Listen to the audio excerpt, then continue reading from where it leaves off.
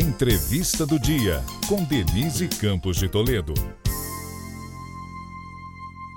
Nós vamos falar agora da retomada das discussões referentes ao PL das fake news. Eu estou aqui com o deputado federal Orlando Silva, do PCdoB, aqui de São Paulo, que é relator do projeto. Deputado, boa noite. Boa noite, Denise. É um prazer falar com você.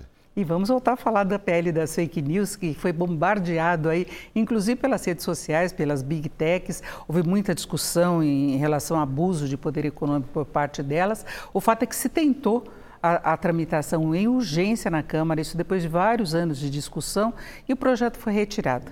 Agora, o senhor já está falando da retomada a partir da volta do recesso parlamentar. O que mudou nesse período? Dá para ter mais confiança na aprovação? Veja, Denise, do dia 2 de maio, quando eu próprio solicitei ao presidente Arthur Lira que retirasse de pauta até hoje, são perto de 3 meses, nós não paramos de trabalhar. Seguimos conversando com especialistas, com a sociedade civil, com o próprio governo, com líderes e parlamentares dos diversos partidos, com a indústria, com as big techs, as empresas que atuam nesse setor. E trabalhamos para ajustar o texto de modo a produzir uma maioria. Então, eu acredito que hoje nós temos uma proposta que tem melhores condições de formar a maioria no plenário da Câmara. E eu tenho dito que falta um detalhe, que é definir a estrutura regulatória. Porque, veja, no Brasil, a tradição é você ter estruturas regulatórias na forma de agência. E as agências atuam sobre temas de políticas públicas que são geridos por empresas privadas e o Estado tem um papel de estabelecer leis e fiscalizar o seu cumprimento. A ação das big techs, eu diria que é um tema de interesse público difuso. Então, é um tipo de regulação que exige, digamos assim, um mecanismo um pouco mais criativo. E é esse o debate que nós temos feito. É provável que nós tenhamos algo que seja multissetorial, em que um conselho que tenha a presença do Estado, talvez até do Legislativo, do Judiciário, mas da indústria, da sociedade civil, um pouco como é o Comitê de Gestor da Internet, e uma estrutura mais executiva, que tem o papel de ler os relatórios de transparência, avaliar o cumprimento da lei.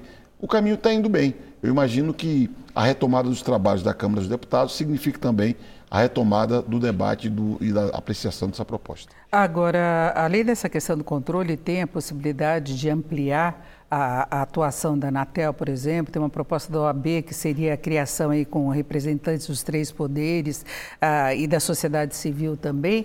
Ficou aquela história que foi muito difundida aí nas vésperas da possível votação, que seria uma censura, né, que não seria apenas uma regulamentação do que pode ou não ser veiculado, de um controle maior sobre as plataformas.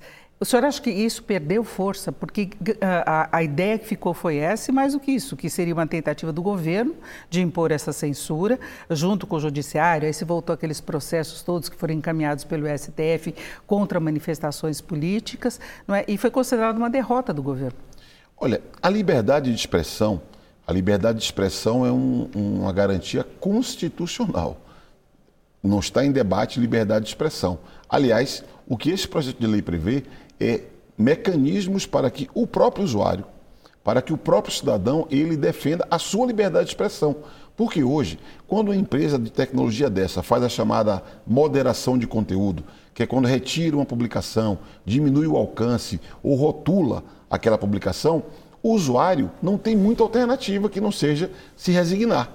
A lei proposta por nós cria um devido processo, um canal expresso, rápido, direto, para que o usuário, quando houver moderação de conteúdo que ele publicou, conteste aquela moderação de conteúdo e faça um recurso. Ou seja, a lei cria mecanismos para a defesa da liberdade de expressão pelo próprio usuário.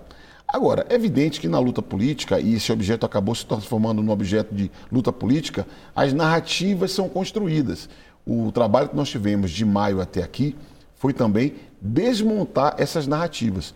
Inclusive, ajustar o texto para que fique explícito que não há nenhuma possibilidade de órgão estatal tratar sobre conteúdo.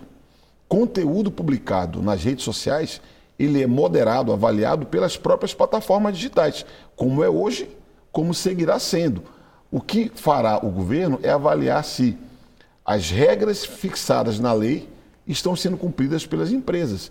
É a supervisão da aplicação da lei. E nenhum órgão estatal terá poder para intervir sobre conteúdo publicado por qualquer cidadão brasileiro. Agora, esse órgão regulatório é que poderia definir parâmetros para definir, por exemplo, que seria um crime através dessas redes sociais, porque nós temos, inclusive, convocação e estímulo a crimes mesmo, como ocorreram nas escolas, tem a deepfake, tem uma série de instrumentos que são utilizados por criminosos.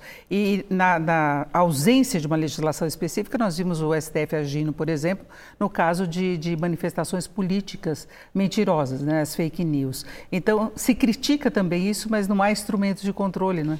Veja, quando não há regra, o judiciário decide interpretando de modo sistemático as regras existentes. Eu tenho dito no Congresso Nacional, na Câmara dos Deputados em particular, que a omissão da Câmara dos Deputados é que justifica muitas vezes o ativismo judicial.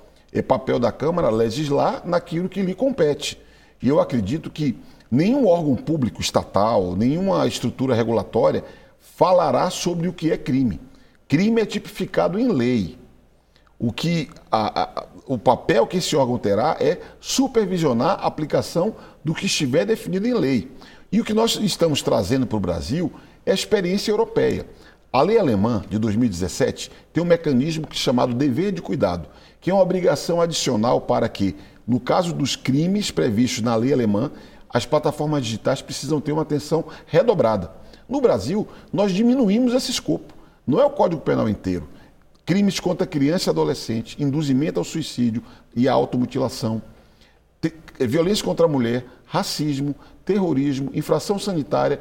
Esses temas merecerão atenção redobrada das plataformas digitais, de modo que nós tenhamos, por parte das plataformas digitais, a partir de uma autorregulação das próprias plataformas digitais, o acompanhamento para que essas publicações de conteúdos ilegais não sigam publicados. Porque o que é crime na vida real é crime no mundo virtual. E essa lógica, eu acredito que ela é correta. Agora, por exemplo, há uma preocupação com anúncios fraudulentos nas redes sociais envolvendo o desenrola, que é renegociação de dívidas. As fraudes começaram de imediato e utilizando essas plataformas. Então, a gente vê que tem muito espaço, né, para coisas nocivas mesmo para a população. Agora, a questão da remuneração do conteúdo jornalístico foi separado do projeto.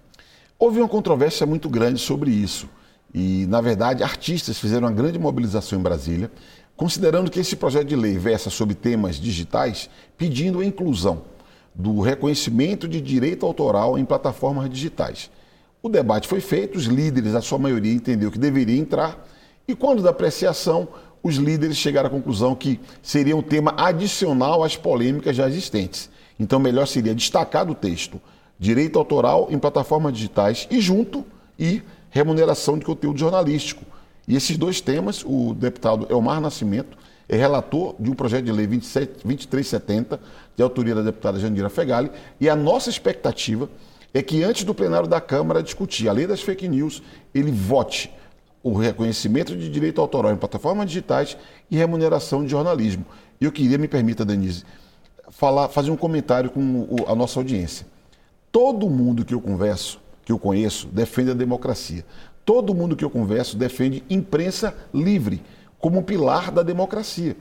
Na era da coleta e tratamento de dados, a publicidade digital muda todo o jogo, porque os dados coletados pelas Big Techs permitem uma comunicação customizada, é uma propaganda personalizada. Por isso que há um esvaziamento da chamada mídia tradicional e o fortalecimento financeiro dessas Big Techs. Então, na minha visão, é mais do que justo. Quando se utiliza um conteúdo jornalístico que tem um trabalho na sua produção, tem que ter uma remuneração. Isso acontece em vários países, a Austrália é um deles, a França, o Canadá acabou de votar uma lei nesse sentido. E o Brasil não pode ficar atrás, porque sem imprensa livre nós não temos democracia. E não tem imprensa livre sem jornalismo. Gente que prepara e produz conteúdo crítico, com pluralismo, diversidade, contraditório, outro lado, que é o jornalismo. Deputado, para encerrarmos apenas 30 segundos, o senhor vê a adesão dos parlamentares agora para a votação na matéria? Há 3 semanas atrás, o presidente Arthur Lira, num evento em Portugal, anunciou que votaria no segundo semestre. Eu estou trabalhando muito forte, com líderes de bancadas, temos texto, faltando definir a estrutura regulatória para submeter ao presidente e aos líderes a decisão de quando votar o projeto que defende liberdade de expressão, regras de transparência e responsabilidade na internet.